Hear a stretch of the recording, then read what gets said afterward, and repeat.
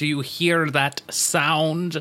That is the sound of the waves crashing against a bay. But it's not just any bay. It's a Baywatch, because this is a Baywatch podcast. In fact, this is Baywatch Rookie School, a podcast where two men who have never watched Baywatch before try and watch Baywatch. I'm Michael Eisen. And I'm a character named Morgan Thrapp, who is on this podcast. Whoa, how meta. Mm-hmm. In fact, this may be so meta that we also have a guest. Indeed we do. The most meta of things to do on a podcast. Have a guest. Wow. Welcome back to the podcast, Paul. Thank you. It's good to be back. Is it? I mean... I ask that every time of everyone. It is, because I am once again exposed to the uncharted waters of Baywatch, the cultural phenomenon that I should know more than nothing about. Should you? As someone who does, in fact, know significantly more than nothing about it, I'm not sure that's true. Right. I agree. We know way too much about a TV show, honestly. Mm-hmm. Like, is there any TV show that you can think of that you know more about? Oh, me? Yeah. Both of you, I don't know. Man, honestly, I'm not sure. I feel like the only one that might come close is It's Always Sunny, but I haven't watched that in so long that I'm not sure that's true anymore. I assumed you were going to say Lost. Oh, actually, honestly, at least back in the day when it was still airing, that might have been true. Because I was a devoted person on the forums and going through all of the ARGs and just doing everything. Sure. Paul, how about... Well, I mean, obviously you know, like, next to nothing. but just pretend that you do know everything. Paul, same question to you. Hey, pretend you're smart for a minute. Oh. I think it comes to it's a niche cartoon that has still not seen a physical media release, and that would be Megas XLR. Oh, okay, great answer. And somehow I knew you would say that, I feel, because you have talked to me many times about Megas XLR, which I always used to like sort of catch a little bit of, and never fully sat down and watch. Maybe I should one of these days. It's just one of my favorites. Like everything about that show that it embodies and the way it does some pop culture stuff is great. Like how they have Bruce Campbell voice a villain who like is him, like in mech form, which is great. Oh, nice. Well, you're already selling me. But you know who else needs to be sold? That's the Baywatch audience, because this is season 4, episode 18, Rescue Bay. And this was written by Steve Barnes, who last wrote season 4, episode 3. That's this season. And he wrote Lover's Cove, the episode where Hobie falls in love with the terminally ill girl. I think this episode's probably better than that one. Yes. And it was directed by the man himself, Gregorio J. Jorio Bonanorio, Gregory J. Bodden, wow. GJB. And it's also better directed than anything else he's done. Like, to give some spoilers, I think this might be one of my favorite episodes in quite a while. Agreed. And this aired February 28th, 1994. Some small trivia before we get to guest stars. I looked up some of the uncredited extras, and based on the episodes that they were in, it sounds like this episode was filmed maybe on the same day as the episode before it. So probably they shot some of this one back to back, which is weird because I feel like Baywatch doesn't normally shoot episodes chronologically, you know? Right. They're kind of weird about it. They just film some things and are like, I hope it makes sense. We'll figure it out. Mm-hmm. Speaking of figuring it out, let's talk about some guest stars. Here we go. First one. Dan Blom plays Dolph Oppelganger, which is the best name I've heard for a character ever. When they explained that was his name on the show, I lost. It was so good. Because it's basically just doppelganger. It's doppelganger, but it also feels like it's a doppelganger of Dolph Lundgren at the same time. Yes. And also he's doing an Arnold Schwarzenegger impression the entire episode. 3 layers of humor. It's perfect. It's like they sat there and were like, all right, we need to make sure we hit all of our audiences. We need a doppelganger joke. We need a Dolph Lundgren joke. And then we need a Terminator joke. Yeah, which, I mean, what else could you ask for from a show about lifeguards? Plot. Or a show about lifeguards. Whoa. Now, maybe you know Dan Blum as Hugo from Lady Killers. Ooh. Oh. Okay, yeah. Do you know this? I mean, I've seen Lady Killers. Oh. That's the movie with Woody Harrelson, right? I don't know. Here, Morgan, read this description. Wait, no, I think I'm thinking of a different movie. Are you thinking of Lady Schmillers? No, I think I'm thinking of Natural Born Killers. I love that one because it's not great. Like, it's a weird... That's the one that has Rodney Dangerfield just, like, beating up women. Yes. Yeah, Yeah. And there's it's Oliver Stone directed, written by Quentin Tarantino. Yes. Yeah. It's a weird one. I don't know if I recommend it. Yeah, I don't know if I do either, to be clear, but that was the movie I was thinking of. But what about this movie, Morgan? But what movie is that, Michael? Lady Killers. Well, I know nothing about it other than the brief description you've sent me, which is that a brutal live stage murder is committed on one of the hot male dancers at what's considered to be the hottest club in LA, a place where the guys strip and the women cheer. Right? What is a live stage murder? Because is that like pulling out a gun at a play and being like, whoops? Right? Is that what that is? It seems like it. Now, the fun part about this for me is that I read the IMDb reviews, and there's a review that's maybe one of the most progressive reviews of a movie I've ever read, and it's from the year 2000. And I was like, whoa, what? And it's just talking about the idea of putting men in the role that would normally be, a woman at a strip club murdered. Because the main plot is that a woman has to investigate, and they send a man undercover as a stripper who ends up starting to enjoy it too much. What a twist. I know, right? And I'm like, that sounds good. Yeah. It sounds interesting, at least. Right? And maybe it'll be worth watching. I don't know. I don't know if I'll watch it. I'm not holding my breath. No. Next up, Lisa Canning is back. She was last in season 3, episode 10, Lifeguards Can't Jump, as Cookie Washington. She was a girlfriend of the villain. She didn't do much. She doesn't do much in this episode either, other than Mac on Garner. But hey, I did not like that subplot. No, I did not either. But hey, great job of making out. Yeah. It was convincing. Now, I believed that they were kissing. I don't know. Are you sure?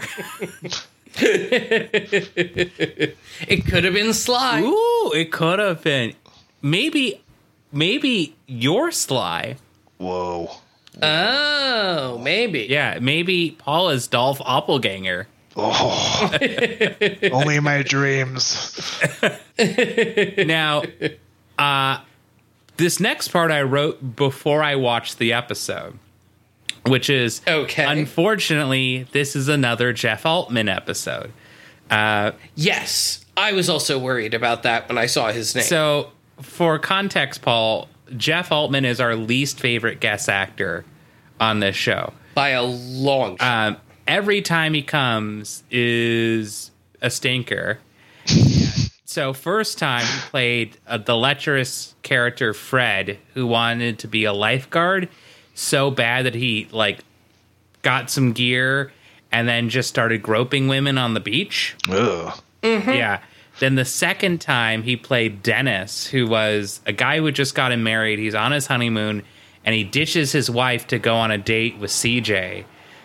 Whoa. It's now, and I also say, I actually kind of liked him in this episode, which I hate. I think this works for him. It does work for him because he's too bumbling. He's supposed to be a little bit sleazy, and he plays it a little bit sleazy. I don't know. I thought it worked, and I also hate that.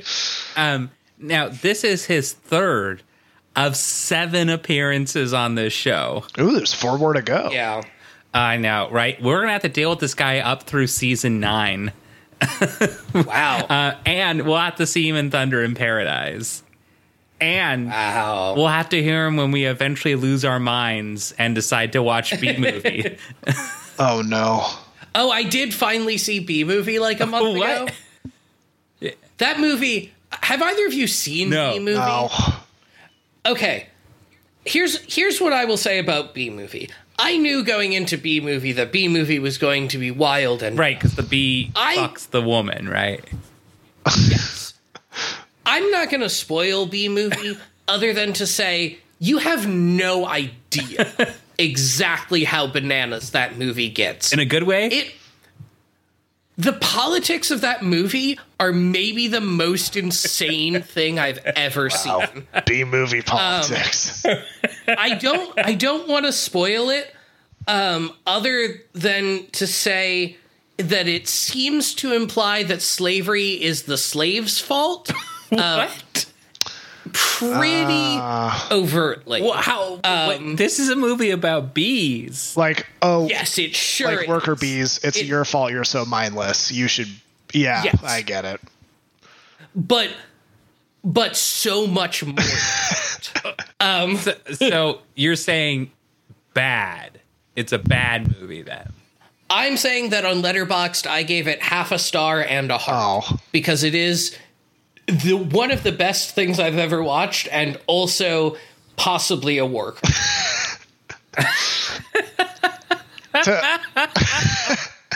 Okay, I will ask though, the guy who plays I'm sorry, what was this guest star's name? The one who you don't like? Jeff Altman. Jeff Altman. Jeff Altman. Is he just, it seems like he's just trying to play Ray from Ghostbusters. Oh, definitely. Yeah, no. He's playing definitely draw he's that. playing Dan Aykroyd. Yes. Yes. Oh, for sure. He absolutely is. He was like a semi-famous comedian, at the time, and he's also a TV guy, which brings me into my next point.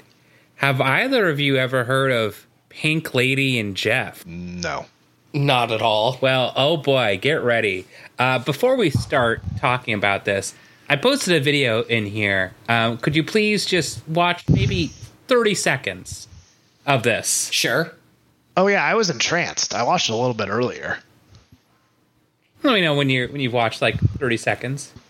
Yeah, I can get down with that. Some good, classic, jazzy, swingy show tune kind of stuff. Yeah. So that's the band Pink Lady. So Pink Lady and Jeff was a variety show that aired for 5 weeks on NBC in 1980. It starred Jeff Altman and Pink Lady, a J-pop duo comprised of Mie and Kay. Now, why did this show last 5 weeks? Well, yeah, that does seem a little too long. obviously it was bad, but it's worse than you think. These promotional images are horrendous. Oh, yeah. Everything about this is bad. You see, firstly, they couldn't really settle on a name for the show, so they kind of jumbled it back and forth between Pink Lady and Pink Lady and Jeff. And this was probably due to the fumbling by the show's developers, Sid and Marty Krofft, who you may remember as the creators of Lidsville, a show we reviewed an episode of. Yes. Uh-huh. Now, next up, they had issues booking people. They were given huge sums of money to appear on the show because they were like, hey, variety shows are dying. It's 1980. Like, we need you on this show. They also had some, like, favors that they were doing. Like, apparently Sid and Marty Krofft were really good friends with Alice Cooper. And we're like, yo, can you, like, write us the music? And he's like, yeah, sure. And they also had created the Brady Bunch Variety Hour. So they knew, like, Donny Osmond. Or not Donny Osmond. They knew... oh my God! The one who played the mom on the Brady Bunch. They also knew Donny Osmond, but they basically called in a bunch of favors. So examples where Lauren Green was booked for the show and only agreed to appear 4 hours before the episode actually taped. Wow! So, and I understand that's rough, but that's kind of manageable. Like, you just tell them, "Hey, Lauren, here's what you do. Come and read this, whatever." So this becomes less manageable when you learn the next hurdle, which is that Mia and Kay don't speak English. Huh. Yeah, it doesn't seem great. No. The Crofts were told that they do, and then they found out that they don't. And even when they found that out, they said, fuck it, let's keep making it. What's more, the network insisted that Pink Lady speak and sing in English. So they had to learn their lines phonetically. So once you wrote it, you couldn't change it. Therefore, booking someone 4 hours before filming is fraught, right? Yeah. What's more is that the network wanted separate identities for them, which went against the point of Pink Lady, which is that they are so much in unison that they were one single Pink Lady. Wow. Wild. Even more so is that they were still touring in Japan. So they had to fly back and forth to between Japan and America and learn their lines while doing it. All for this terrible reality variety show that was only going to last 5 weeks. Yes. Now, I have a quote here from Wikipedia. Paul, I'd like you to read this quote, please. Each show ended with a tuxedo-clad Jeff getting lured, pushed, or pulled into the on-set hot tub by Mie and Kie.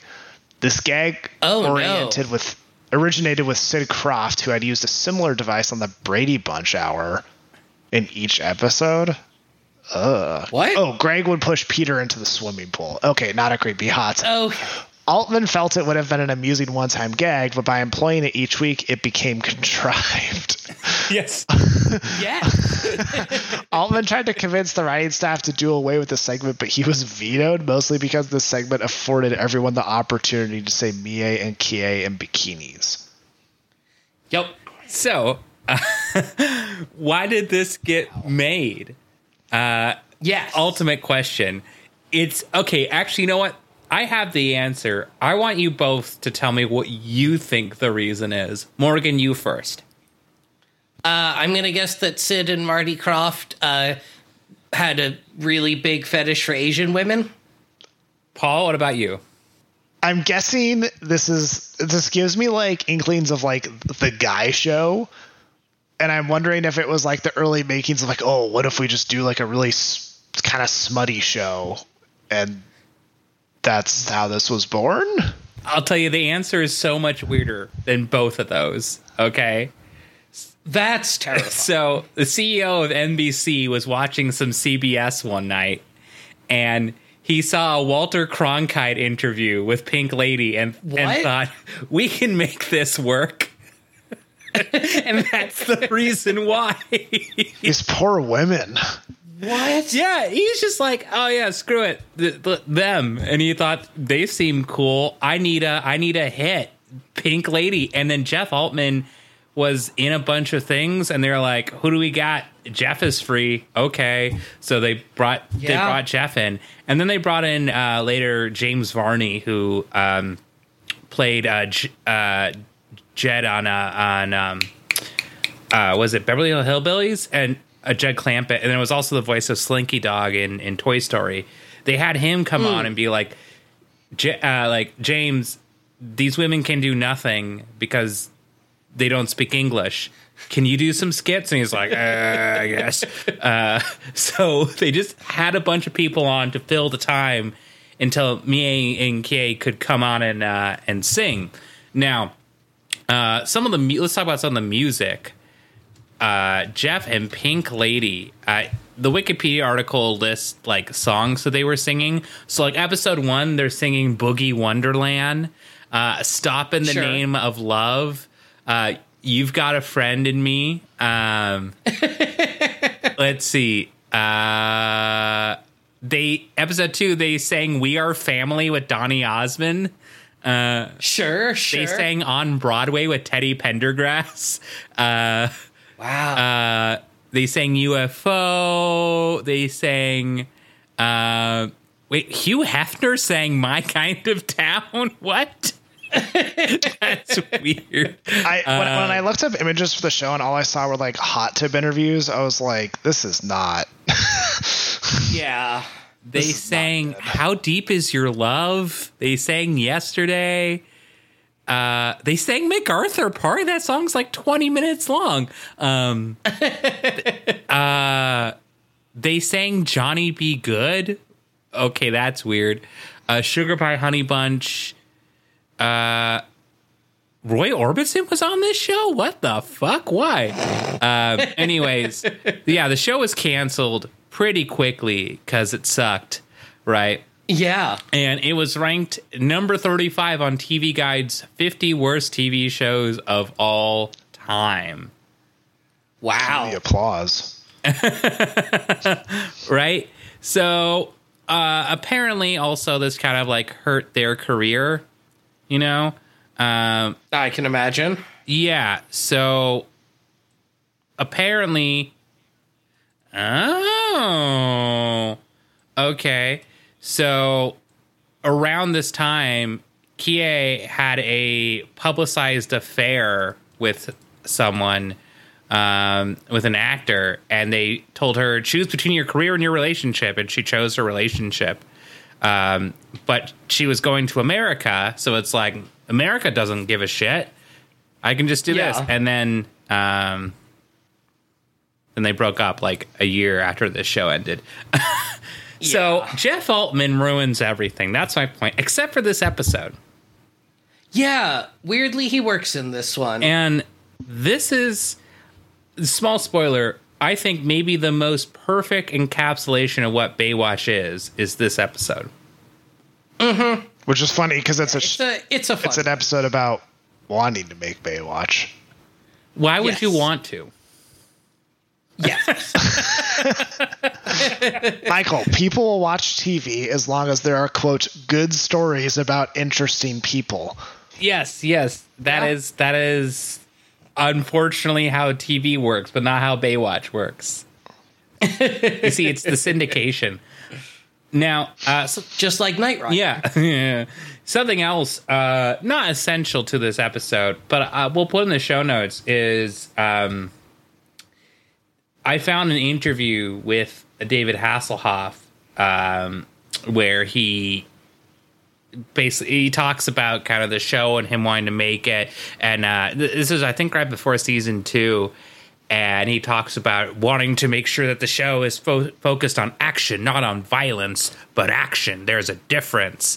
And that, people really want to see my relationship with my son, not the bikini girls. Notice his son is not here. Which is, I was going to say, which is why we've barely seen Hobie this season at all. Yes. The other things I will also put in the show notes is, I forgot to tell you both to watch this, is a video called Pamela Anderson Plays MS Genie of the Lamp in Aladdin, where it's her singing Genie in a bottle, and it's extremely bad. And I don't know if Pam Anderson is a good actress anymore. Which then leads into a video of David Hasselhoff and his Baywatch friends, which is a 6-minute video, Morgan, of the concert that ended David Hasselhoff's American singing career. Oh, wow. Yeah, it's the promo for the pay-per-view that happened the same night OJ went on that chase. Right. Which is just still the funniest fucking shit possible to me. I know. Before we get into the episode, Paul, anything you'd like to say?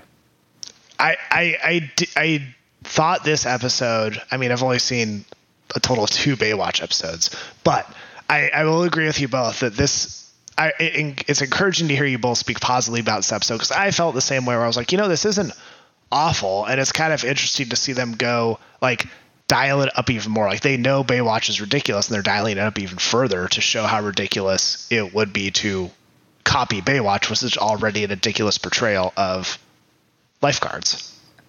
Yeah, right. But it somehow also it's tone deaf. Yeah. For sure. Oh, yeah. When we get into that job shadow car ride part of the plot, that's a fun one. Oh, more than just that. That's just like the start of it. Yeah. But speaking of, Morgan, let's get into it. Yes, let's. We start off and we learn that CJ's in Hawaii, but she better come back soon because they need her here on the beach for unspecified reasons. I think Stephanie just misses her, which is fair. They seem to be good friends. Did you catch her saying, though, that she's sure that they would be fine with her staying, which the implication was she's a mega babe? Yeah. Yep. Yeah. But then we see our main producer character for this episode, Don, and he's on the beach, and all the networks just passed on his new show, and boy, is he upset about it. His new show was Dinosaur Park, right? Yes. Yes. Yes. Oh boy, I have some things to talk about here. So, first off, NBC passed on his ideas. CBS passed on his ideas. ABC passed on his ideas. I wonder if this is about Baywatch. We'll get into that in a sec. Mm-hmm. Dinosaur Park. He claims he had this idea before Michael Crichton even wrote Jurassic Park, which was 1990, which brings me to a side point. What I learned today. Did you know that Michael Crichton created ER? I did not. Wow, fun fact. And the pilot was directed by Steven Spielberg. I did know that, but I did not realize it was created by Crichton. Yeah, that's him and Spielberg were like, hey, that Jurassic Park thing was pretty good. What else you got cooking up in that brain of yours? And he's like, what about medical drama? He's like, I like it. Let's do it. And so they Well, to be fair, first he was like, what if I made a really racist movie called Congo? Sure. And then they went to a medical drama. Sure. Okay. Yes. That is correct. Now, this definitely does not at all feel like a vague jab at the networks who passed on Baywatch. But just so I remember, because I forgot. Morgan, can you describe from memory the history of Baywatch's fraught history? I said history a lot there with the networks. From what I remember, season 1 got shopped around quite a bit, and then they finally got picked up. I don't remember by which network. Doesn't really matter. But it basically did decently well, but not great enough that people were willing to pick them up again. Basically until Hasselhoff reinvested a whole bunch of his own money from Knight Rider into getting it picked up, and then basically it hit syndication and got huge basically all over the US and ended up being a really good decision on his part. Yeah. They basically re-described the whole like the Rescue Beach, the show that they're going to talk about, goes through they say it goes through the exact same process, which is they sold it to foreign countries and then syndicated in the US. They're literally just describing the creation of this whole episode is just Baywatch itself. It's the most self-flagellating episode. I think we've talked about this before about TV shows that are about the making of TV shows. There's not a lot of those. Yes. No. There's a lot of movies and plays about them, but not a TV shows about TV shows, right? I will say this felt like one of the better examples of it to me, because it felt, I don't work in TV, I can't say for sure, but certainly based on everything I've heard, it sounded relatively accurate. Yeah. And actually seemed like they were having fun making these somewhat self-deprecating jokes, but also somewhat, yelling at the studios kind of jokes. Yeah, I think based on interviews I've read, they're all kind of aware that Baywatch kind of sucks. They're all aware that this, like, people keep on leaving this show because they're like, oh, the script sucks, right? Yeah. And I watched an interview with Michael Newman, a.k.a. Newmy, who was talking about Baywatch Nights, and he says, you thought Baywatch was fucking bad. Holy crap, Baywatch Nights. It's like, okay. Oh, I'm so excited. So gotcha. Yeah.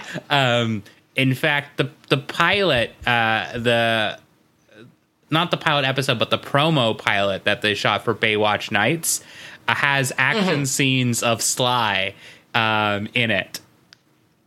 Really? Yeah, they just used the Garner footage. Very funny. The Sly as Garner action footage to be like, here's some kind of action you will see on Baywatch Nights. Oh, God. That's amazing. Yeah. Oh, my God. So, sorry. Yeah, let's go back to the episode. This episode's wild and amazing. Yes. But now we kind of just see a bunch of different collisions of various beach activities. We've got Garner chasing down a graffitier on his ATV. We've got Matt seeing a boat on fire who goes to rescue them with Summer. And then our producer Don sees all of this and has the idea to make a new TV show called Rescue Bay. And then we see that the graffitier almost got away if it hadn't been for those damn meddling kids and their kites that Garner uses to lasso him, which was just wonderfully dumb and goofy. It makes no sense. None at all. Okay. Absolutely none at all. So, Paul. Okay. Yes. Paul, I want you to picture you're a guy. Yep. Not hard. Okay, great. Now the next thing I need you to picture is that you're a guy with a kite. Okay, a little bit harder. Okay, next thing is I want you to picture you're a guy at a kite who's good at this and is so good that he can make people trip on a kite. Like, why not just run after him? I was also wondering about that. And also, why does the criminal immediately give up? Okay, wait, but I think the thing that's most impressive here is that it's not the kid with the kite that's good at it. It's the police officer or security guy that takes said kid's kite and is like, let me just finagle this kite. Like, it's not even like there's no. Has he used a kite before in any episode? No. Nope. No, maybe it's just a hidden talent. I feel like I don't know. I feel like navigating a kite to thwart a criminal is not like riding a bike to thwart a criminal, but I don't know. Yeah. Counterpoint, though, Batman could definitely use a kite to thwart a criminal, but could he use a bike? I don't know. I don't think so. So maybe Garner's the inverse Batman. In Batman's case, though, it would be a bat kite, and that changes everything. A bat bike, yeah. It's a bike, but instead of wheels, it's batarang-shaped things, and it's like, why does this never work? Ooh, yeah. The other great thing about this scene is that there is so much pointless slow-mo. Like, there's maybe my favorite slow-mo of any episode we've seen is Matt, Stephanie, and Summer slow-moing in so slow that they end up becoming useless. It's just, it's amazing. This episode's art. Yeah. It's genuinely very good. Which is distressing.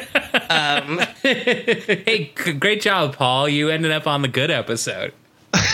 Yeah. I was pretty impressed. Yeah. But after all of this, the boat rescue also succeeded. And Don realizes he better make this show. So he heads over to Stephanie and is like, hey, you should get involved in my new show that I'm filming called Rescue Bay. And Stephanie's like, that's stupid. Who would ever watch a show about lifeguards? And then he eventually just keeps being like, come on, please. But she is just not even a little interested. He says, don't you want an accurate portrayal of lifeguards on TV? Which, hey, Baywatch, what you doing here? Also, he asked Stephanie if she's ever thought of putting monster wheels on trucks. And I gotta say, yes, that's a great idea. That sounds amazing. Yes. Honestly, Stephanie, if you haven't thought about that before, you might be bad at your job. Because just gotta say. The scene before was Garner on an ATV, not caring for anyone's mortality at all, going down the beach. Now, can you imagine the lifeguards doing that with monster trucks?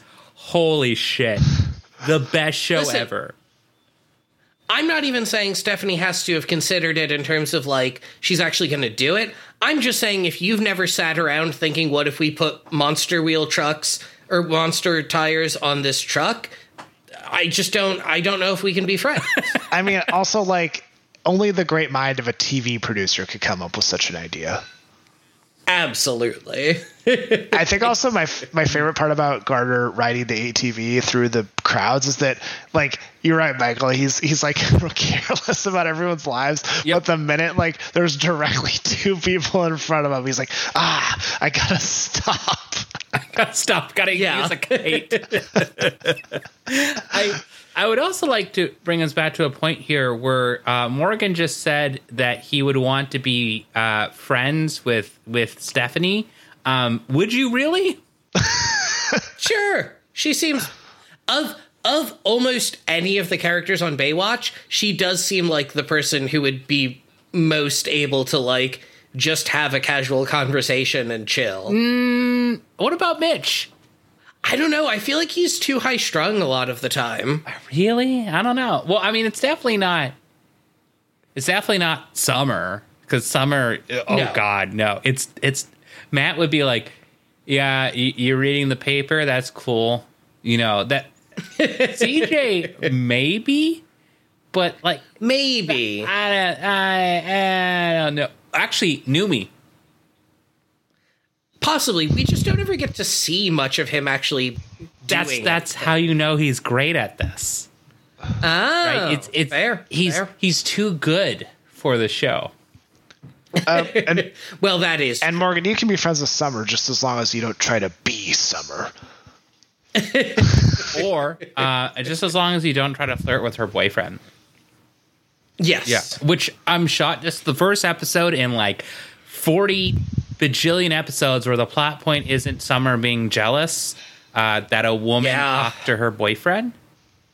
Yes. Which, hey, great. I'm glad that they stopped doing that, especially since spoilers for our recording order. 2 episodes ago, I don't remember. We recently watched an episode, whatever, where the plot point was that Matt has these dreams that a shark is killing him over and over. Yeah. And she says, it's not that you're afraid of sharks, it's that you're afraid of commitment. Mm-hmm. You know? Deep. There was a big focus. Paul. Yeah, that's true. I hadn't even thought about the fact that this is the first one in a while where her being jealous isn't a plot point, but I do appreciate that. Paul, I would like to know, before you got married, what animals were killing you in your dreams? None. I guess I'm the 1% of the population that doesn't have those before marriage. So wow. Damn. Wow. Well, look at you, better than us. Okay. Got a bona fide celebrity on the got a bona fide cool person. Wow. Oh, look at Mr. Big Shot not getting mauled by platypus in his sleep. That does sound wild and pretty gnarly. Yeah. But to get back to the episode, Don at some point off screen manages to get a ride along with some of the lifeguards, and Mitch is not happy about it. And then him and Stephanie have a conversation about how silly it would be to make a TV show about lifeguards. Who would ever watch that? Mitch says, I would never want to be on TV. 100%. Absolutely not. Even though a plot of a prior episode was that Mitch was cast in a movie. Yes. Well, to be fair, movies are not... This is true. He knows his stuff. Okay, fine. Sheesh. Baywatch defenders over here. I mean, and arguably, especially at the time, movies were very much not TV. Good point. Actually, great point. In 94, they weren't the same. Yeah, there was not the, wave of prestige television we've got. Whoa, are you telling me Baywatch wasn't prestige television? I thought it was like this, then Carnival. Yeah. I think that's the name of your new fan club is Baywatch Prestige. Ooh. Oh, yeah, I like it. That'll be our Patreon one day. Yeah. Or if we ever open up a nightclub. Well, Morgan, that's the plot to Baywatch Nights. Is they open a nightclub? No, it's that they operate out of a nightclub. Ah. The nightclub is called Nights, which is why it's Baywatch Nights. It's not even supposed to be Baywatch. David Hasselhoff was like, I want it called Santa Monica Nights. And they were like, no, you have to be Baywatch. He was like, do I? And they're like, yeah. And it has to be Mitch Buchanan. And he has to work as a lifeguard in the day and a detective at night. But all of your cases are in the morning.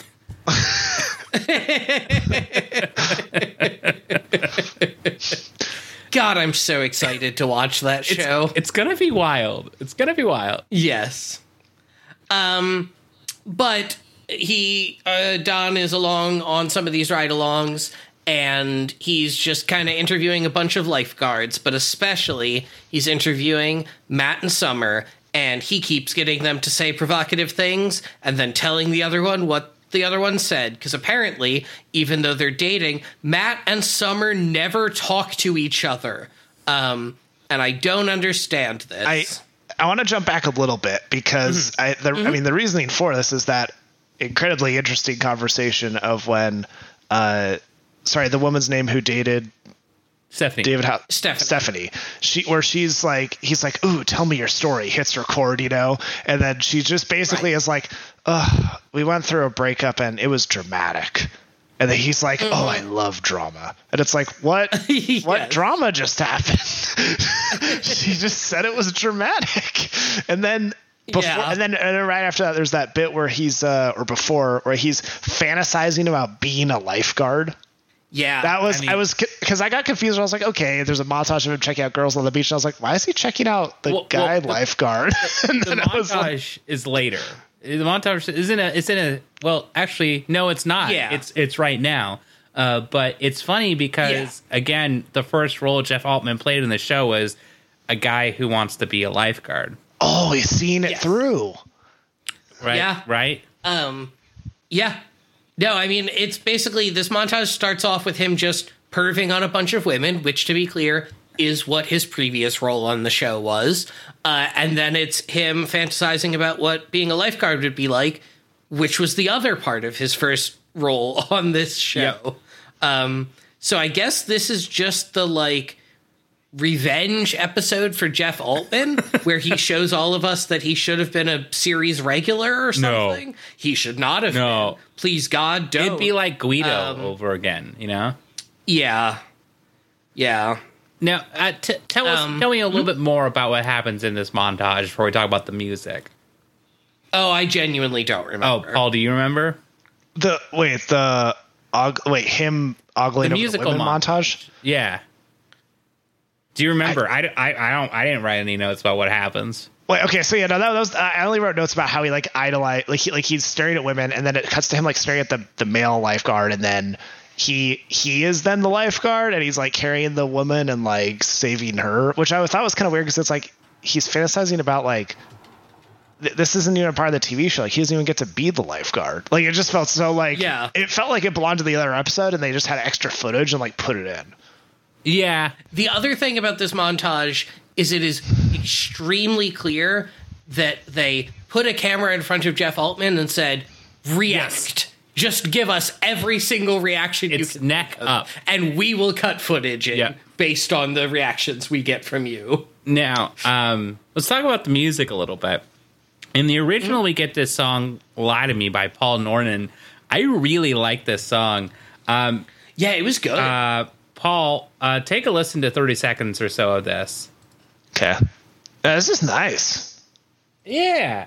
It has this very like early 90s kind of British feel to it that I like. Yeah. Paul Norman's from Australia. He never achieved much success. I tried to get more information on his charting, but oddly the ARIA chart, which is the Australian Recording Industry Association, don't actually have past charting information. They only do like top 50 singles of this year, stuff like that. Huh. And the only other data you can find is on random blog spots. And there's one that would tell me new debuts on the charts, but not tell me like what the rest of the positions were. So I couldn't find any of that information, unfortunately. Now, Paul and I get Everything I See by Kelly James. I thought this was a new guy. It's not. He did a very important song on this show. He did this song where Danny Trejo's son did water sports. Yes. Yes, water sports. I do not enjoy this song. It's lame reggae. I also don't like much reggae. Quick, though, montage note. Actually, I did write one thing. There's a part in this montage where two lifeguards put up their cans to signal to each other. That's just Shawnee and Eddie. There's a lot of Eddie footage that they just recycled for this. Oh, interesting. Yeah, like there's a scene of a lifeguard running. It's Eddie. Huh. Yeah. They're just like, fuck it. We don't got any lifeguard footage on this show about lifeguards. Yeah. We never shot a single B-reel in the entire filming of this. We still got to use the footage from 89. Yeah. Now, Paul, I do have the lyrics to the song here. I like you to either sing, read, I don't know, slam poetry, theater manifesto, whatever you want to this. All right, let's see here. Everything I see makes my heart beat. I'm falling deep. Everything I see makes my heart beat. I'm falling deep. I'm in a lucid state of mind watching everything below. You see me walking on the streets, on my face there's a glow. Start my morning with a coffee, she's in green little hottie. Ooh. Brown hair, smoking body, I just smile, you can't stop me. Ooh. Ugh. I'm at the beach, the morning fog, fell in love with Lululemon walking her dog. In line at the corner store, knew it would last forever when she walked in the door. And then the chorus just repeats again. Yeah, those are some pretty bad lyrics. Yeah, they're not great. No. So, and all of this done to like a reggae beat, like Jason Mrazzi adjacent reggae beat. It's not good. Oh. No, it doesn't sound like Yeah, it wasn't great. Nope. It's honestly maybe the worst part of the episode. Wow. But speaking of the episode, we now go on to have Don, after this montage, just kind of explains why it is that Baywatch has good ratings, because they like care about people, and it's more than just women in bikinis. And then Stephanie explains her whole backstory, and Don is very excited about Why would this. you do this? This is... Yeah. Like, she literally prefaces it with, I probably shouldn't tell you this. And I don't feel like it's in Stephanie's character to, A, want to be famous, to want to tell everybody about her dating life. Yeah. No, she's normally a fairly, like, private and reserved person on the show. Yes. Now, CJ, on the other hand, would be very open to just be like, who cares? It's my dating life. Like, I'm not currently doing anymore. I have nothing to be ashamed of. Stephanie is very, very private. To the point where she lies to little children about how big her family is.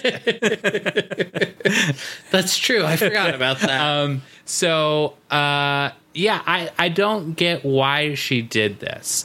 But Paul, You hear this story and you're like, wow, that's a lot. Did it sound convoluted to you? It did. It was a little convoluted. From memory, do your best to try and describe it. Oh. No is also an okay answer. I think the worst part is that, like, I didn't even, like, I wrote notes on stuff that I thought was funny or, like, kind of interesting, and I have nothing on that. Yeah, that's fair. Yeah. It's not that interesting. It goes on for a long time, too. Yes. Like, the basic point is they dated. Like, you know, Right. and then they broke up. and there's drama in the middle that he's like, oh, wow, well, you know, that sounds very much like someone on a TV show wrote that, which, I wonder why. And he's like, I love drama. Yeah. But then after all of this, we Don and Mitch have a conversation where Don tells Mitch that they don't do pilots for TV shows anymore. They just shoot little 10-minute promos. And Mitch can't believe that a TV show would ever get picked up based on a 10-minute promo. And also there is not a chance in hell that Mitch is willing to star in this show, no matter how much Don begs him. Wow, so all of this is exactly what happened to Baywatch. Yes. But after that... actually, what's the oddly important part of it? They try to say that this part is important, but it's not. Do you remember the line Mitch says at the end? No. Paul, do you remember? I don't think so. He says, I don't know what it's like in Hollywood, but in my world, trust has got to be earned. Oh, yeah, and he writes it down. He's like, oh, that's a good line. Yeah, like, as if this TV producer has never earned someone's trust. Yeah. Yeah, that was the part where I was like, okay, either this is doing a really good job of making him sleazy, or he's dumb. Could be both. Yeah. Could honestly, be both. yeah. But then after that, Matt and Summer are... have found out about everything that's going on, and then they find out they've already been cast by other actors, and then they just complain for a while about network deals, which is the most fucking inside baseball that I've ever seen almost any show get, and it's wild for Baywatch to be the one to do that. So, specifically, they say that Matt's like, my guy, isn't he that muscle-bound guy? And Don says, yeah, but he's kind of sensitive. And did I mention that he has a network deal? And Summer says, well, what's she like? And Don says, cute, perky, athletic, big network deal. And they go, network deals. Yeah. I was baffled. I was absolutely baffled. Like, well, you can't be tearing down this many walls. You're at the fifth wall now, like the secret producer wall. You can't touch that. It honestly at this point felt a little bit like a Community episode to me, which is high praise for fucking Baywatch. Maybe Dan Harmon watched this episode of Baywatch and was inspired to write Community. Maybe. It's honestly, at this point, anything feels possible. My entire worldview is shattered by this episode. Paul, obviously this is your second episode of Baywatch you ever watch. Did this feel weird even as a TV show for you? I think it was fun because I liked the premise, but I don't know if I liked how it didn't do anything super interesting. Like, I feel like when you bring up Community, and Community does these really good episodes of like homages to other shows where it's like, oh, there's like a MASH episode, and like the MASH episode does some really cool like dialogue and conversation actually about MASH and like the format and the show and like the Enlightenment and stuff like that. Like, I found those really cool because it was really cool like self-reflection done outside of MASH. But in Baywatch, it was like it had this opportunity to be a little more self-critical, and instead it just like triples down on everything. That's because nobody likes Baywatch more than Baywatch. That is true. And to be very clear here, I am not saying Baywatch is on the same level of quality as Community. What? Come on. What about the gas leak season? Well, all right. You know what? Actually, I still liked a few episodes in that season. Yeah, and I liked a few episodes of Baywatch. Fair. But yes, everything else in Community is way better than Baywatch. Yes. But after this, we cut over to Stephanie back at the headquarters, and her and Garner are talking about how she's going to audition. And Garner's like, well, then why aren't you over there auditioning? And she's like, the producer just wants to show the casting directors all the other possibles first so that they realize none of them will be as good as me. And then Garner's like, well, then why are all of them blonde?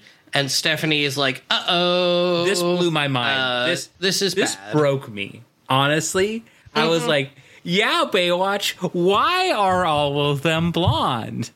Tell me. And I didn't expect her to have an answer. And it was, I guess so I'll really stand out. And I was like, fuck, that's like the best answer you could give. But also, it's so wrong. Yes. I can't believe they actually wrote this in. And so what's really funny, though, is they make the right commentary about the guys because they're like, oh, he's just like a gorilla. But then they never do it about the women. Yeah. Which is like, because it's like, and that's where they had that moment of greatness. So like, man, if they just did more of the guy stuff, like even that would be better. But they, well, no, they do at this moment, and then they do it in the shittiest way possible, which is by make fun of one of your existing cast members, aka Pam Anderson. Yeah. Like, there was yeah, a lot of shit thrown her way this episode, which did suck. it did. And if they didn't have that, this might make this the perfect episode of television. Yeah. But it's at this point that Don shows up and Stephanie's like, hey, why are all of them blonde? And he's like, don't worry, we'll just dye your hair blonde. And he's like, don't worry, Garner, I found the perfect replacement for you. Yeah. Before we get to that really quickly, Alexander Paul talked about in interviews how there were people on the production who did come to her and be like, you should get a boob job. And she said, no. And she still stayed with the show, and she lasted like 4 or 5 seasons. So, hey, props to her. That's almost like Pam Anderson length on the show. Yeah. But absolutely it feels more awkward when you're like, yeah, the things are basically telling this actress she should do. We're going to write that into the episode. Right. We're going to try and critique, like, all the women having to look the same, but also we're absolutely doing that to the women behind the scenes. This is like a form of literature that they couldn't even possibly begin to fathom teaching in college. This is like post-modernism. Yeah. Like I should go to a college class and be like, hey, I know you're reading Antigone. I don't know. You're reading the Joy Luck Club. You're reading Greek tragedies. Nah, fuck that shit. I got Baywatch season 4 episode 18 Rescue Bay.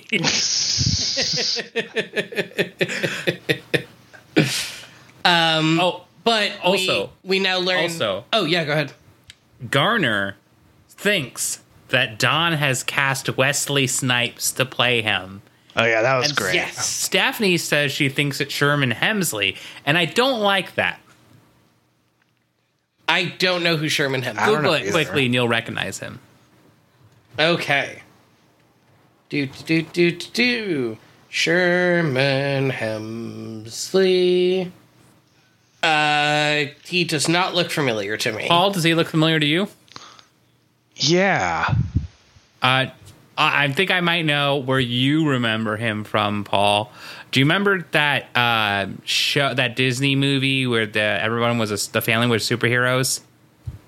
Up, and away? Yes. He played the Steel Condor, the grandfather. I'm trying to figure out where else I've seen him in, and I'm looking at all the Dinosaurs? stuff. That's not, but he's not a human in Dinosaurs, so I wouldn't have recognized him. He was in Fresh Prince. I watched a lot of Fresh Prince, and it looked like he was on an episode or two of that. There you go. He was also on Pink Lady as himself. What do you know? God. Ah. There you go. Everybody loves Pink Lady. It's the greatest show of all time. He's mostly famous for All in the Family, the show that at the beginning of the episode they make fun of by saying that ABC passed on All in the Family, so why the fuck do they know? There you go. The show is so self-referential, but in the most boring ways. Yeah. But after that, we get to see all the hopeful actresses do their best Baywatch run. And it's just an excuse for us to stare at women in swimsuits for a while. Yeah. Then, Whoa. Mm-hmm. Whoa. It's a montage, right? That's true. Well, we got to talk about the montage music, of course. We absolutely do. So, in the original, you have a song I really, really like. It's called Art of Living by Boomers YYZ, or also known as The Boomers. Paul, listen to 30 seconds of this. Actually, skip forward like a minute and then listen to 30 seconds of it. Ooh. Some funky lines on this. It kind of sounds like a weird David Byrne song. It does. I hear that. Yeah, I spent a while trying to find this song when I was listening, or when I was watching the episode, because I liked it. I thought it was good. Well, you want to know the trick, Morgan? Mm-hmm. Do you ever use Spotify, Morgan? I do. Quite a bit. Boy, howdy, do I have a gift for you, Morgan. Here is the Baywatch original television soundtrack seasons 1 through 9 playlist. Oh, shit. All right. I use that in tunefind.com too, and then some context clues to kind of guess what the songs are. So it's track 123 in this playlist. But yeah, anyways, so this song, it sounds quintessentially Baywatch, but like in the best way possible. It's great. I really enjoyed it. I tried to look up how successful the song was and realized I had a very daunting task ahead of me. So, of course, I did it anyways. I'd have to look through old issues of the Canadian RPM magazine to try and find its charting.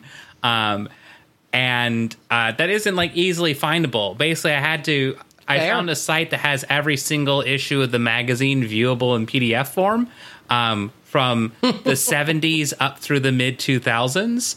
And don't worry, I didn't go through every single one. That would be wild. Work smart, not hard. But I still worked hard because I couldn't figure out at first when this song was released. So I had to go some very deep digging, and then I eventually found it. So once I found that out, I then had to look at the charts in the magazine for the first time this song made the top 100. And the magazine is cool. They have articles, suggestions, charts, whatever. But thus, I have for you a gift now. This is their chart for the top 100 songs from October 2nd, 1993. Now, I understand this picture is a little small, but if you can zoom in on it, you can see number 1 was Dream Lover by Mariah Carey. Number 2 was River of Dreams by Billy Joel. And number 3 was If by Janet Jackson. It's a good top 3. Yeah. Now, for this band, they had another single that was in the charts for a long, long time. I kept on getting confused because I'm like, I keep searching the Boomers, and it's not this song. Which made this search take 2 hours. Damn. Yeah. Wow. This was not as long as me looking through issues of Playboy to find an interview with Yasser Arafat, but pretty long. Now, in the remaster, we get a song that is way too long called I Want to Be Just Like You, not from the Jungle Book. It's by David Feldstein. Paul, look at this monster. Whoa. Oh boy. Yeah, take us through it. Yeah. Maybe it's the way you move that keeps me up at night, because baby, you're the dream. I want to be just like, maybe I can get it right. Just gotta check out the view. Hey, I want to be just like you, yeah. You make it look so good. I can hardly believe it's true. You do it with your own style. I want to be just like you. And it goes on and on.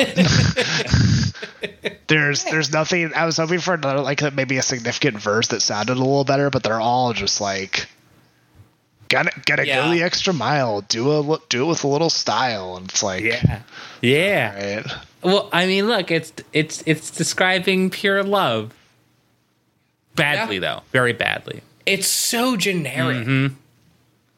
One of the most generic songs we've had. Mm-hmm. It's trash, and this scene goes on for like so long. It's really long.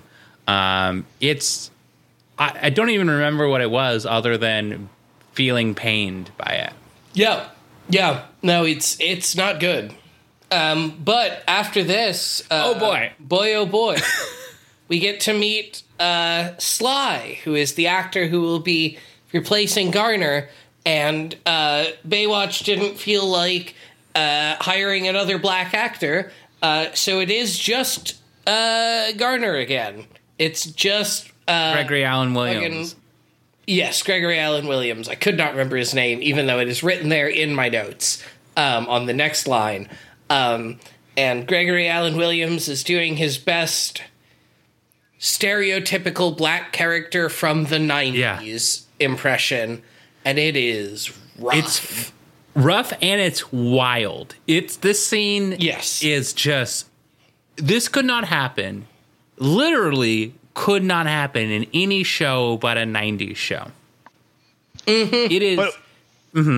I was going to say, but it was also pretty, I mean, it was interesting that they had him playing himself, right? So it was almost like this comedic portrayal of what he could be, but they at least have some decency with this show and are not portraying him that way, right? What he could be if he lived up to his potential. Everything you could be. You could be in like a weird airport rug shirt, making fun of laughs. It's so weird. Like, I had to take a video of it and show it to some friends, and they were like, I've never seen Baywatch, but this is exactly what I assumed Baywatch was kind of like. And it's like, yeah, like this scene makes no fucking sense. It's amazing. No. Your airport carpet, though, Michael, to go to some significance on that, the Portland airport carpet is a widely sought after fashion piece. Is this correct? There's bicycling shirts on it, and actually a basketball player had one of their shoes colored after it. Damian Lillard had a PDX carpet colorway of one of his signature shoes. Honest? That is a very good pattern. It is. I kind of want that. Yeah. You can buy some socks. We'll all get PDX carpet socks. Yo, that sounds awesome. That's better than like a blood oath. Yeah. And probably stinkier too. Yeah. Didn't they have like a whole big deal when they had to wash the carpets and everyone got really worried that they were going to ruin them? Yeah, the Portland airport carpet is like sacred territory. It's exactly. Yeah. It's I was going to say it's art. No, yeah, it absolutely is art. Unlike the Garner scene, which, boy howdy. Woof a doof. I wonder how he felt doing that scene. Yeah. I don't know. I'm always so curious with stuff like that. Like, you should ask him on Cameo. Hey, could you promote our podcast? Also, how would you feel playing Sly Hutchinson? I would bet money he doesn't even remember that he did that. The therapy blocked that out. I don't know. I really don't know. I hope he remembers it. Yeah. I will never forget it. No. Unfortunately, neither will I.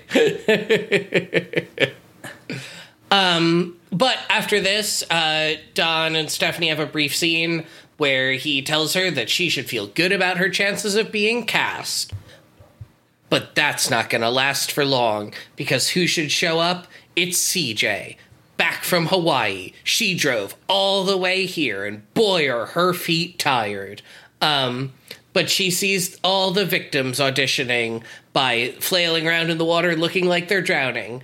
And so she thinks that it's a bunch of people drowning, so she goes to rescue them, and everyone is starstruck by her.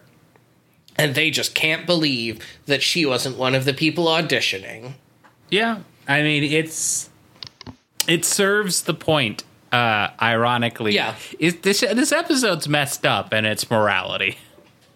Mm-hmm. It's a little weird. That's why I like it. It was fun. Yeah, it is. I also like that the show is too dumb to understand how to write itself. Uh-huh. Absolutely. Speaking of writing itself, I'd like to talk about our next scene here, but I'd like us to do some majorly extended Baywatch theater. I have the next few scenes mapped out here. I have all the lines. So we're going to do a few scenes here because I feel like it's more fun to actually hear the lines than it is to talk about it. So sure. I'm going to be Mitch for a future scene here, but I'm going to need you two to decide who wants to be CJ and who wants to be Stephanie. I do not have a preference. If you have one, Paul, feel free. I will take Stephanie. Sure. Okay. So, for this next scene, we're going to set the context here. CJ and Stephanie are working out, and there's some sexy music. Okay. Go. Stephanie. CJ, welcome home. How was Hawaii? Oh, God, the lifeguard exchange was great.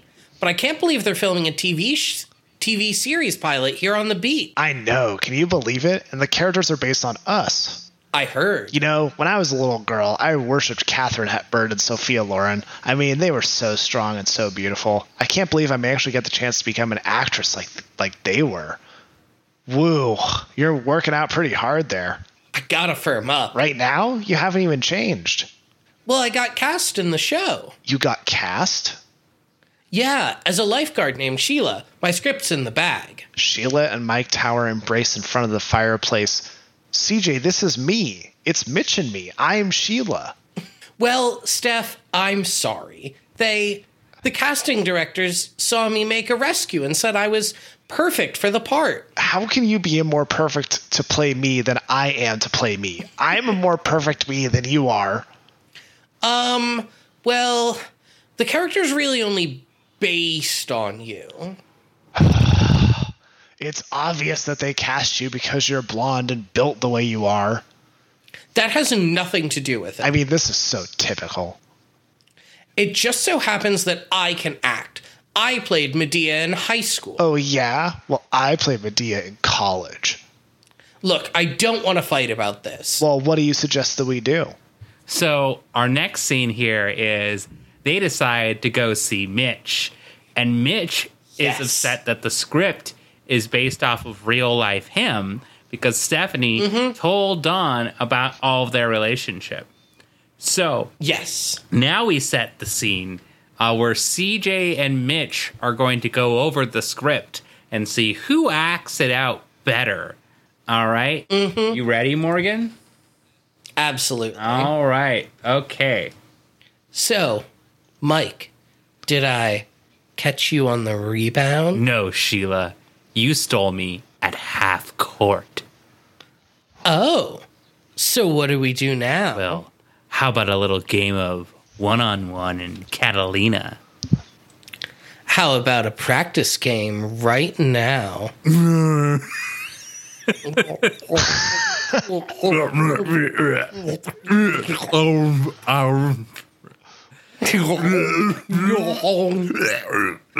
Convincing enough? Yeah, that was really good. So then Stephanie's like, okay, my turn. So they basically are going to do the same scene here. Paul, I'm going to need you to act this part out with me. All right. So what do we do now? How about a little game of one-on-one Catalina? How about a practice game right now?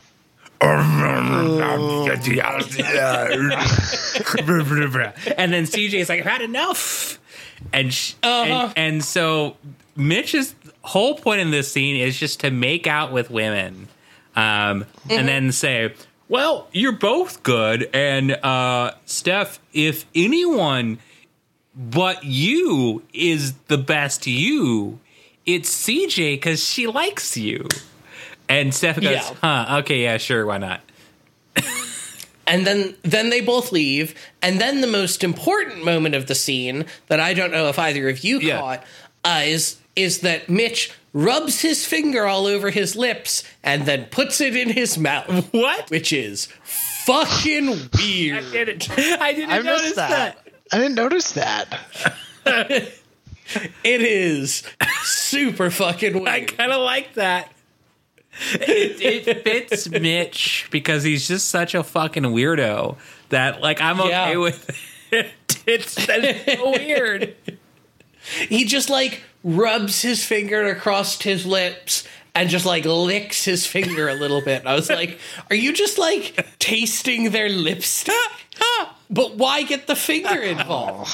What are you doing? Morgan, you never need to ask. Why get the finger involved? Okay, that's just a given. That's just a given. That's fair. Which, please don't. You know what? Maybe that will be the episode title. I don't know, but I don't know. But I thought you were going to mention the greatest scene in cinema happens next. Oh yeah. Oh, this is a good one because Don has finally found the actor to play Mitch, and he brings him out. And he looks like Fabio, sounds like Arnold Schwarzenegger, and his name is Dolph Doppelganger, which is the fucking best. I love it so much. Even hearing it just makes me laugh. It's so good. So good. I legitimately had to rewind the episode when they introduced him because there was absolutely no way that they actually named this character Dolph Doppelganger. Baywatch is genius. Look, I don't care what happened the rest of the episode. This is a 10 out of 10 just for this part. Just for this part. Actually, the next scene also has a great moment. But yeah, so he's like 18 feet tall and he just does I'll be back. And Mitch is super confused. He goes, I'll be back? What? Now, the next scene also has a great moment where Nicole Eggert, famous white person, says that the actor playing her is white as a ghost. Now, also remember, 2 or 3 or 4 episodes ago, a ghost went down on her. Yes. Morgan, please explain. Well, luckily I just finished editing that episode, so it is fresh in my brain. They go to the Hotel Coronado del Sol, which was haunted by a ghost of 2 lovers from back when everything was sepia-toned. And at one point, Summer is laying on a pool chair next to Matt and starts just like squirming and moaning and wriggling.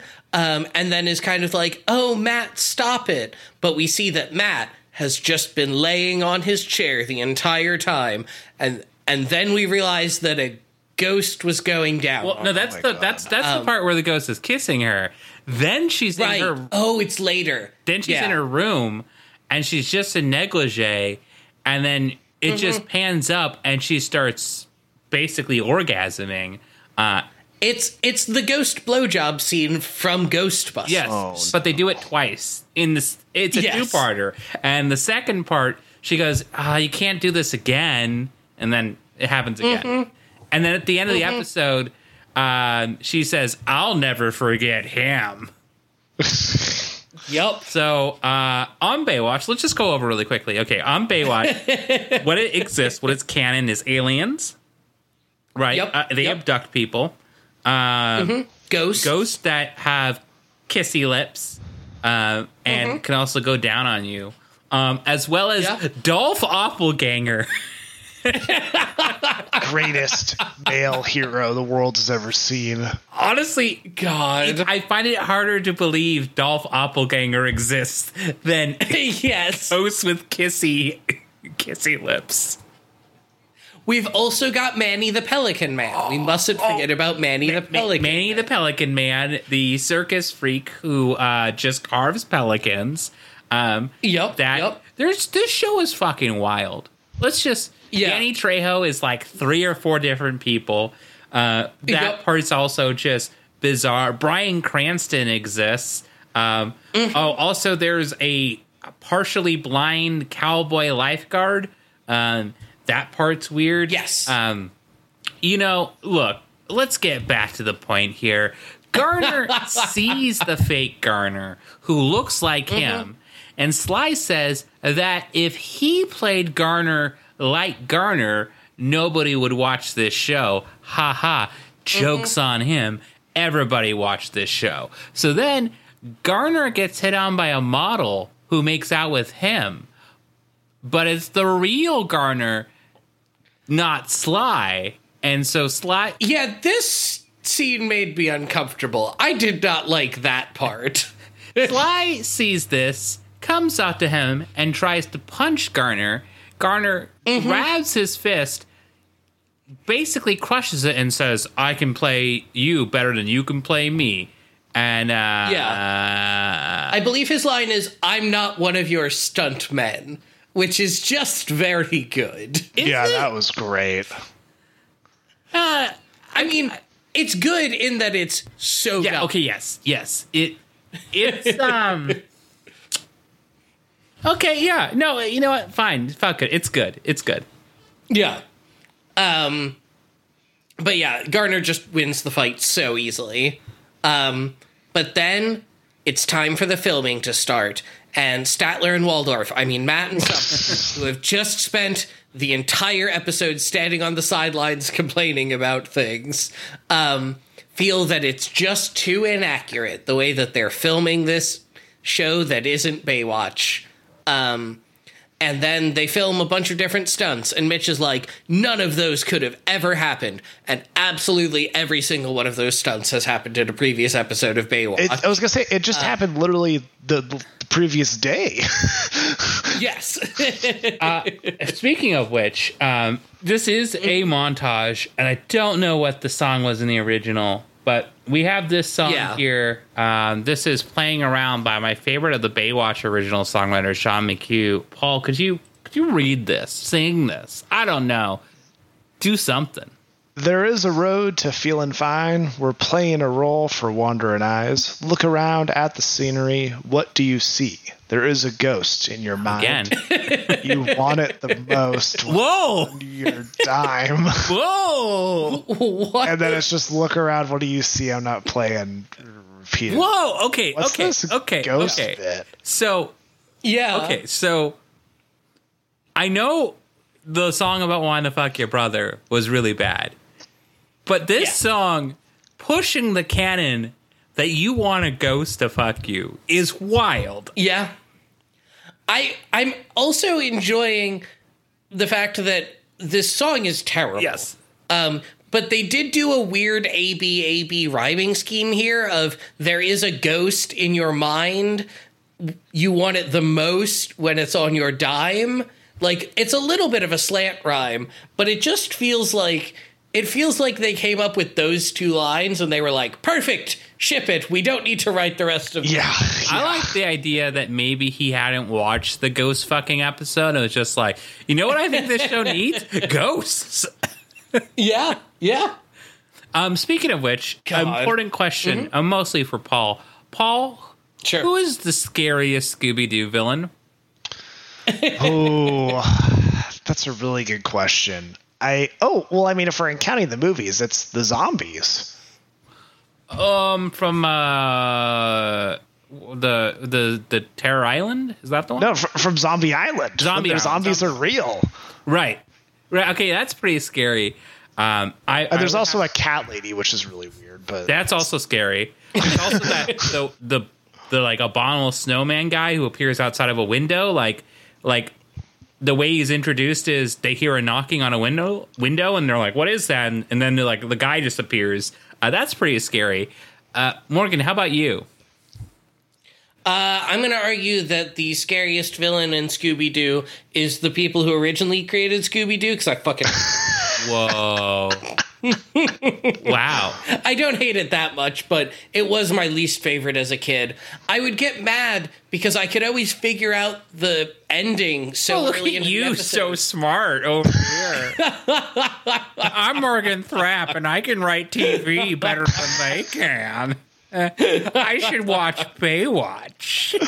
I'm just saying, I used to read a lot of Encyclopedia Brown as a child, and those mysteries are absolute bullshit nonsense. Yes. And once you read enough of them, you understand the rules of a mystery at least a little bit, which it often felt like the showrunners did. So I have a traumatic Encyclopedia Brown story.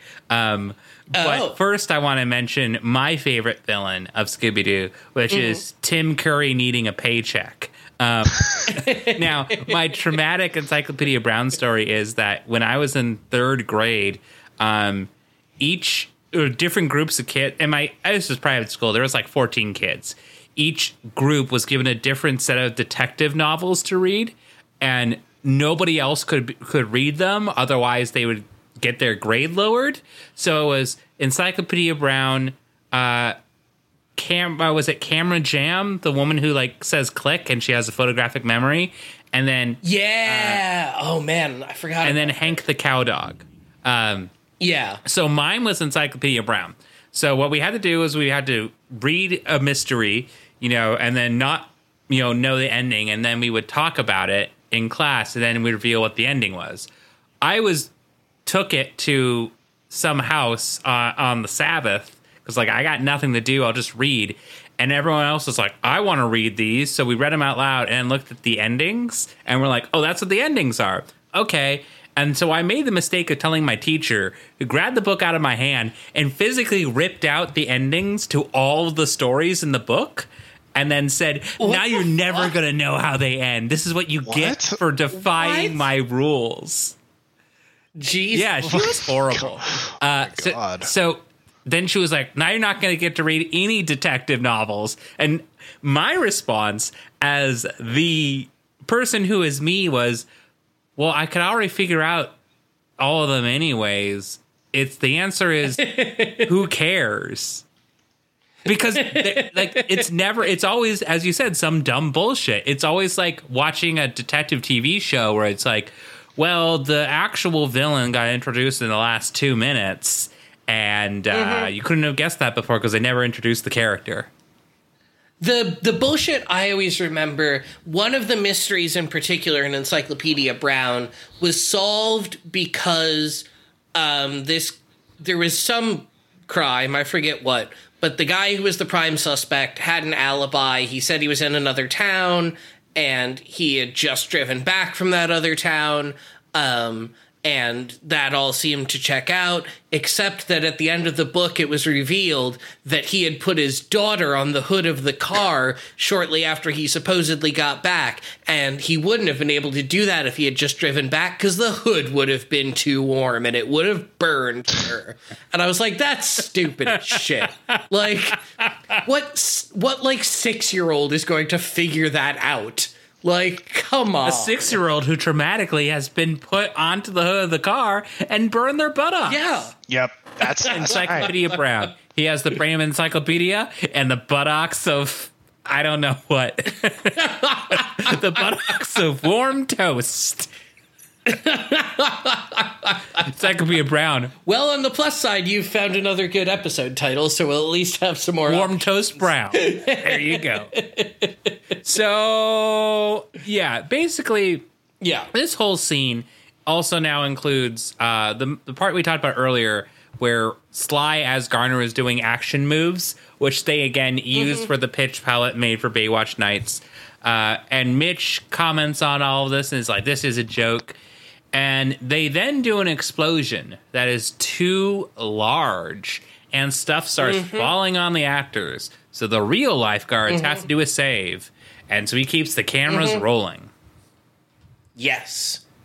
And then they rescue them and make it back to the beach. And Mitch is like, Don, what the fuck? Get off the beach. You kept rolling during this. You didn't care about your actor's safety. And he's like, I don't know. I'm just here to make television. He also... And Mitch is like, get He also says something else. He says, don't exploit lifeguards. Yeah. Which I'm like, hey, Baywatch. Hey, Baywatch. What are you doing here? What you doing, bud? Yeah. But then it is time for our final scene, except for our little stinger, which is that Mitch has gotten the tape of all the filming. Somehow they bothered to transfer all of it to a VHS, whatever. And Garner shows up, and now he's dating the model that he was making out with earlier. I thought it was Sly's girlfriend, but maybe it's just some No, it's model. Sly's girlfriend. Yeah, so that's weird. Yes. And okay, whatever. But You're done. You're done with it. I can't think about that. But then we get to see some of Rescue Bay, and it is just the intro to Baywatch with slightly different actors. It's the same graphics package. Like, yep. But we learn that the network passed because no one would ever be interested in seeing a show about lifeguards. And then we fade to black and we hear some off-camera dialogue, which is that, don't worry, it'll be okay. We'll sell it to foreign countries and then it'll get picked up for syndication. And one of them says, what's syndication? And then someone else says, oh, you know, like that show Knight Rider. And then we cut to a very 60s or like 50s television shot of just a circle around Don's face, and he goes, I can't believe someone made that show before I did. And that's the end of the episode. It was very Looney Tunes. Oh, yeah. I think Looney Tunes is the best reference for that. Yeah, especially because it was like in a circle. Right. Exactly. But that's Rescue Bay. Before we get into talking about our reviews, let's go over some IMDb reviews. All right. So first off, we have someone here. There's 5 reviews. Someone who is surprisingly not our friend Valerie, but is called Call Me Valerie, who gives it a 10 out of 10 and says this is why it was #1 TV in the world. I don't know if that's grammatically correct. Can we get our fact checker on that? Was it in fact the #1 TV in the world? Not sure. Paul, was it #1 TV in the world? I always thought it would have been like Sony or something, but I guess I'll take this answer. You never know. I have to trust Call Me Valerie here. She says, 4.5 years in the Baywatch is a wildly successful TV show, and we are treated to an extra special episode of Baywatch. Acknowledging, oh my fucking Lord, acknowledging their unique role in society. The Baywatch production team hangs 10 with this laugh at ourselves episode. Rescue Bay demonstrates Baywatch's moment in time glory, showcasing that all that is great about Southern California's lifeguard lifestyle. Baywatch legend Jeff Altman appears in a third of his 7 stumbling, bumbling, quirky guy roles. The actor spoofing the real-life Baywatch lifeguards and the other characters makes this episode a real treat. I do have a question, which is that did this episode write its own review? Because it sure feels right. Bombers Fly Up again titles their review Baywatch and gives it a 3 out of 10 and says entirely silly throughout, manages to yield a laugh. That's fair. Wild Bill Horn titles their review Hollywood, gives it a 8 out of 10 and says Gregory Allen Williams with a brilliant performance, or rather 2 brilliant performances, laughs all around and everything goes wrong for everyone. CJ knows she'll be a better Stephanie than Stephanie because Jeff Altman told her so and she wants the role. Dolph is unforgettable. That's fair. I thought Garner was married. No, he's not. His wife divorced him in season 1. Yes. Well, he won't be for long when the old lady finds out about Dawn. That's weird. Okay. Then Matthias says it's a 6 out of 10. Baywatch casts make fun of themselves. I don't usually recommend people see Baywatch episodes, but this is particularly well worth watching. Yada yada. Okay, here's what we're really looking for. It's the Sand Crab review. He gives it, Morgan, what do you think he gave it? Which of the 722, the unhinged one. The unhinged one. I feel like this has got to be up his alley. I feel like it's got to be at least a 7. 10 out of 10. Wow. So his episode title, he took all the C's in this and replaced them with K's and says critical kites. Okay? Says shocking app for 2 reasons. 1, it's hilarious. 2, they intended it to be. Watch and enjoy. Which, Yeah. You know what? that's That's a good fair. point. It's a good point. Very fair. Now, Paul, on a scale of 1 to 10, where 1 is going through puberty a second time because you got recast, and 10 is your parents are divorced, but it's okay because your dad is David Hasselhoff and he's the coolest. What would you give this episode? In the realm of Baywatch episodes, and again, my limited experience being 2, I liked this episode much more than the last one. So as far as the Baywatch scale goes, I'd probably give it an 8. Wow. Yeah. What would you say the experience of an 8 is? In the realm of Baywatch, I would say it is the show gives you lots to laugh at and also knows that it can laugh at itself too. But what life experience would you say is most similar to an 8? Probably getting an onion ring with your fries. Ooh, that's a good one. Awesome. It's not like, whoa, this is amazing, but like, hey, this is a nice little surprise. Yeah. Wow. That's honestly the best answer I've ever heard. And I feel like a nice little surprise is exactly what this episode is. Speaking of, Michael, what's your rating? I'm going to give it a 9. I am shocked that I loved an episode. I know we've had episodes this season I really enjoyed, but I really like this. There were parts of it that brought it down. The sly stuff was... I'm already scratching my neck about that a little bit. But this is dumb genius. And I laughed a ton, and I could not stop pausing the episode and talking out loud at my screen going, what just happened? I would actually recommend this episode to other people, especially people who have never seen Baywatch before. I would tell them to watch this episode because I think this is pretty perfect for everything you need to know about Baywatch, because it's making fun of Baywatch itself, so you kind of get to know what it is about and what it thinks it's about, which is that it's better than it actually is.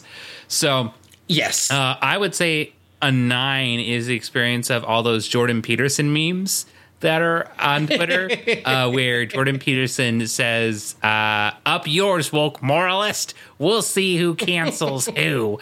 And then they've been editing it into like video game CGI or like video game cut scenes. And it's one of my absolute favorite things. But now someone has started a new one. So I don't know if you saw, he has a message to Muslims. Oh no! And it's partly to the Catholic Church, but it's a message to Muslims, and it's just about them opening up in dialogue. But there's a part that's getting cut out and memed, which is where he says, "And God forbid a Jew," and so everyone's just like cutting that up and being like, "Go, go, go, go, go! Put this in everything you can." And I love that he's such a fucking dumb ass piece of shit idiot that we get to make fun of him for eternity. That makes me so fucking happy. Oh my god! Yeah, fuck that guy. Okay, it's honestly impressive that he's still alive, given just all the meat eating. his weird meat eating shit, and then wait. him and his Paul, do you know about the meat eating shit? I don't think I do. Morgan? So Jordan Peterson, for a while, him and his daughter were both on an all raw meat diet. Okay. Safe. Sane. Which worked out exactly as well as one would imagine. And then I think his liver failed or something like that. Cool. So him and his daughter flew him to Russia to go meet with some like weird, sketchy, secret Russian doctors. And then his daughter was like, aha, this is how we know the diet is working, and kept doing it. So just a lot of very good decision makers in that family. Oh, yeah. Amazing decision makers. Yeah. Also, one I just want to add, one of my favorites of the clips is they took "We'll See You Cancels Who," and it says me when I'm multiplying fractions.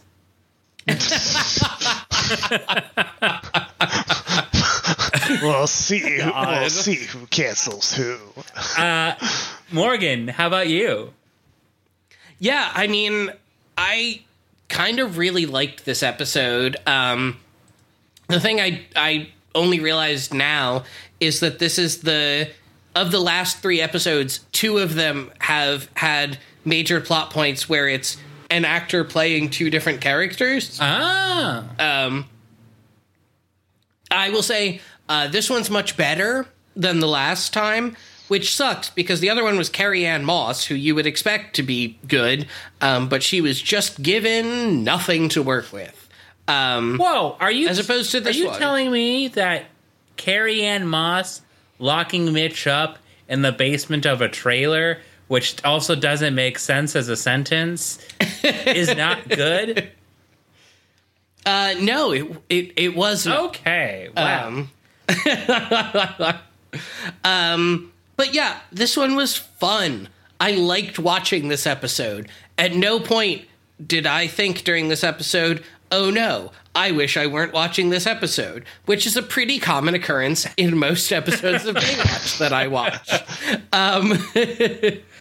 So yeah, I'm going to agree with you, Michael. I'm giving this a 9. Yeah. It was fun. It was good. I liked it. I was worried when I saw Jeff Altman's name in the credits, but you know what? He worked for this role. It was funny. The jokes landed. It felt like a good mix of being self-aware and not being too just like meta and stupid about it. And yeah, I wish we had more episodes that were this level of quality. And I will say that a 9 is just yesterday, because today is Thursday and time has no meaning. My partner and I went to go see Hadestown at the Paramount, which is a fucking fantastic musical. If you get a chance, go see it. And the only reason that it's not a 10 is because the seats at the Paramount, especially up in the mezzanine where we were, are fucking tiny. Yes. And absurdly uncomfortable. And that is a 2.5 hour long show. And so both of us were pretty sore at the end of it. But the musical's great. Would still recommend it. And yeah, that's a 9. Go see Hadestown. You know, the Moor is even worse. Yeah, we went and saw Spiritualized at the Moor, right? We did. Those seats. That's the only time I've been The seats there. are not great. The worst time I ever had was I went to see Tim and Eric. And they actually have these seats that are, it's like, so you have your like upper balcony, right? And they have these seats that are just like, hey, your head's going to touch the bottom of the cement. So it's, oh no. And so it was a 95-degree day. The AC was not working at the Moor. I was in row X. Oh God. So you were basically in a sauna. Yeah, I was in a sauna. Yeah. And, the guy who was working security was like, do you need me to get you water? And we were like, yes, please. And then he just fucked off and didn't. So he went to get us water. Wow. And then halfway through it, at the like, I mean, Look, this would be funny any other time except for that time. Is Tim and Eric doing a bit where they redo a bit 3 times? Yeah. They did the song na na na na na sports na na na na. The 3rd time, I was like, I'm fucking done. I gotta get out of here. I got up, I got outside, I was like, oh my god, it's only 90 degrees outside. This is the best I've ever felt in my life. Yeah. I had a similar experience recently as well, where I went to go see Ani DeFranco with my partner and one of their friends at the Neptune. And I don't know if the Neptune doesn't have air conditioning or it just wasn't working that night, but it was fucking boiling in there to the point where we left partway through her set because all 3 of us were about to pass out from heat exhaustion. Oh my god. That's me at wrestling shows in the summer. Oh, yeah. God, I remember going to some of those at Washington Hall and just feeling like I was going to melt. Yeah, well, that's what happened. I went to one recently, and my friend and I brought some like Japanese fans, which really helped. But yeah, that's why there's like other shows happening this summer, and I just said, you know what? I'm just gonna wait till the fall. You know? Yeah, no, that's I don't fair. want to do things that are fair. hot.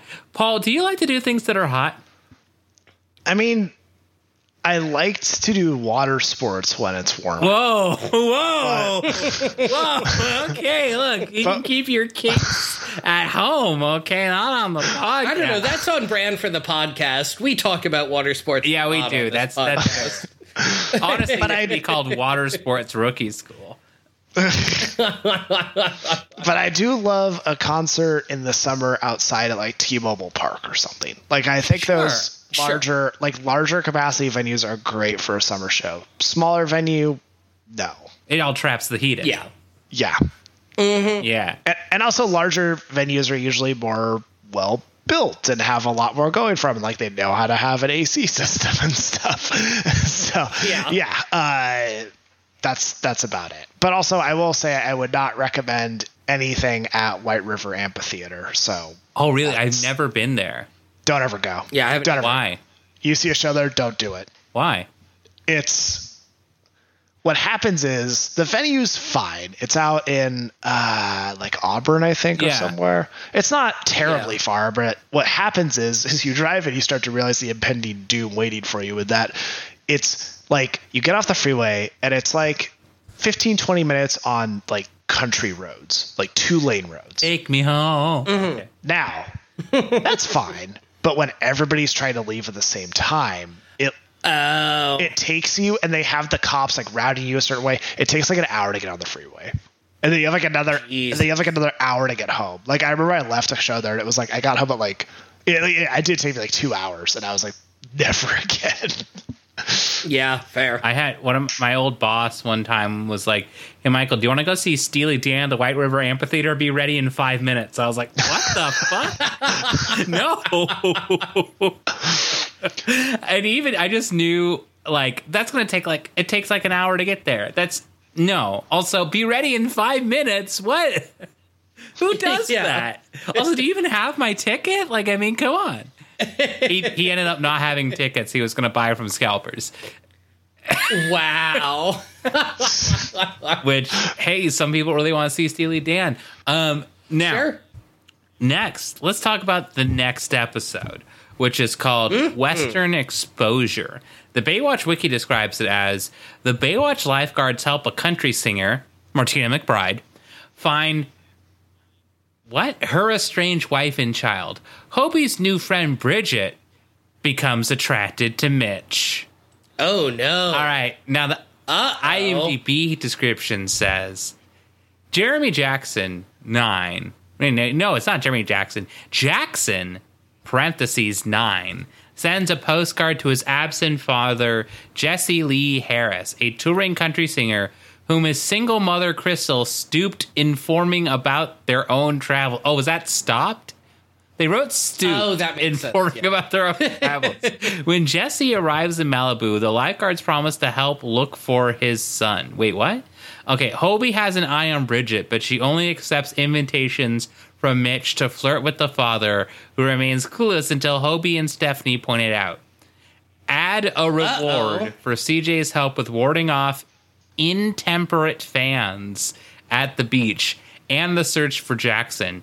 What the fuck is this? Jesse agrees to asses her friends Sadie Jennings and makes her country aspirations coma true as opening act on his tour.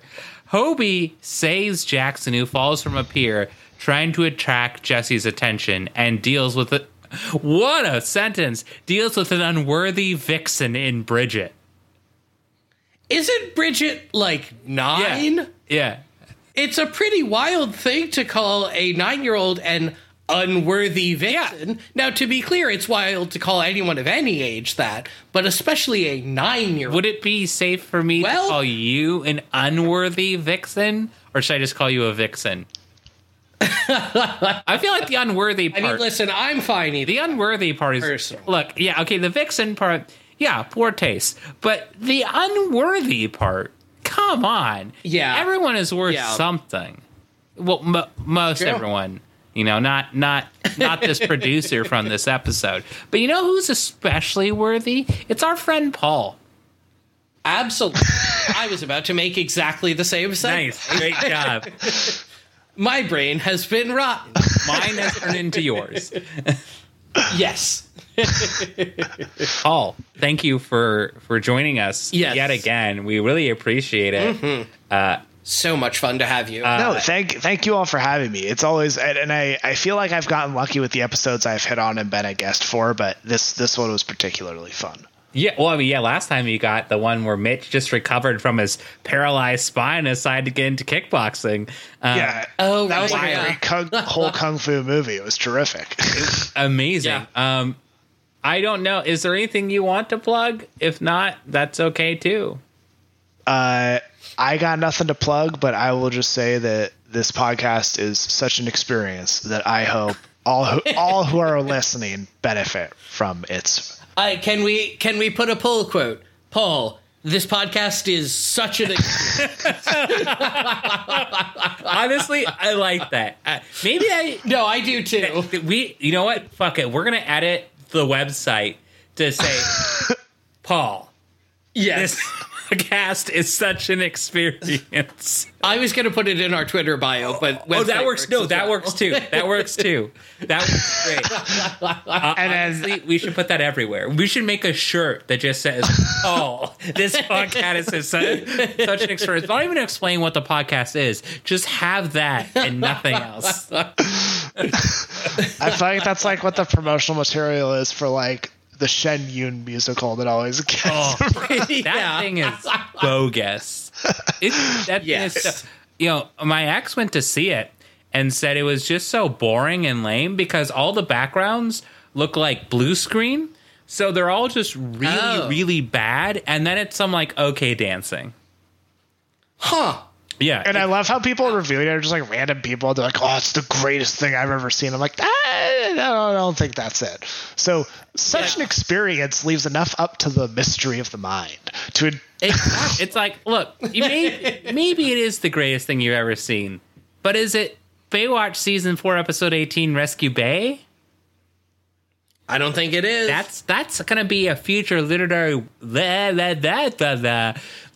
work of college students everywhere. It's going to be like, okay, so you got to go to school, you got to read some Descartes, you got to read some, I don't know, do kids read Herman Melville? I don't fucking know. And they got to read some Bonin, some Gregory J. Bonin.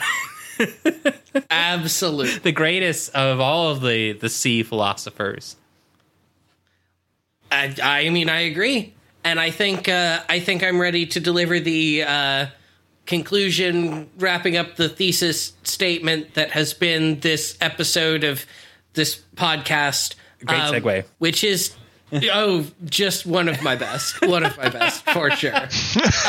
But all of this to say, thank you all so much for listening to this episode of Baywatch Rookie School. If you want to find us on Twitter, our show handle is @RookieSchoolPod. I am at Morgan P. Thrapp. I am at Snotsnit, SNOTSNIT. I am at. We'll see you next. Oh, yeah, go ahead. I don't Go have Twitter, but you can find me on Instagram at tallpaul206. Perfect. Well, now we can We'll credit. include a link in the show notes. Yeah.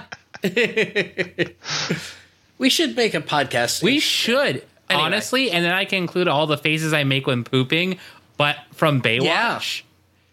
There we And go. I don't know, we'll post something else. Maybe we'll post something special. Oh, also, just to note for fans, expect something cool coming out soon. I can't tell you what it is, just that it's original content.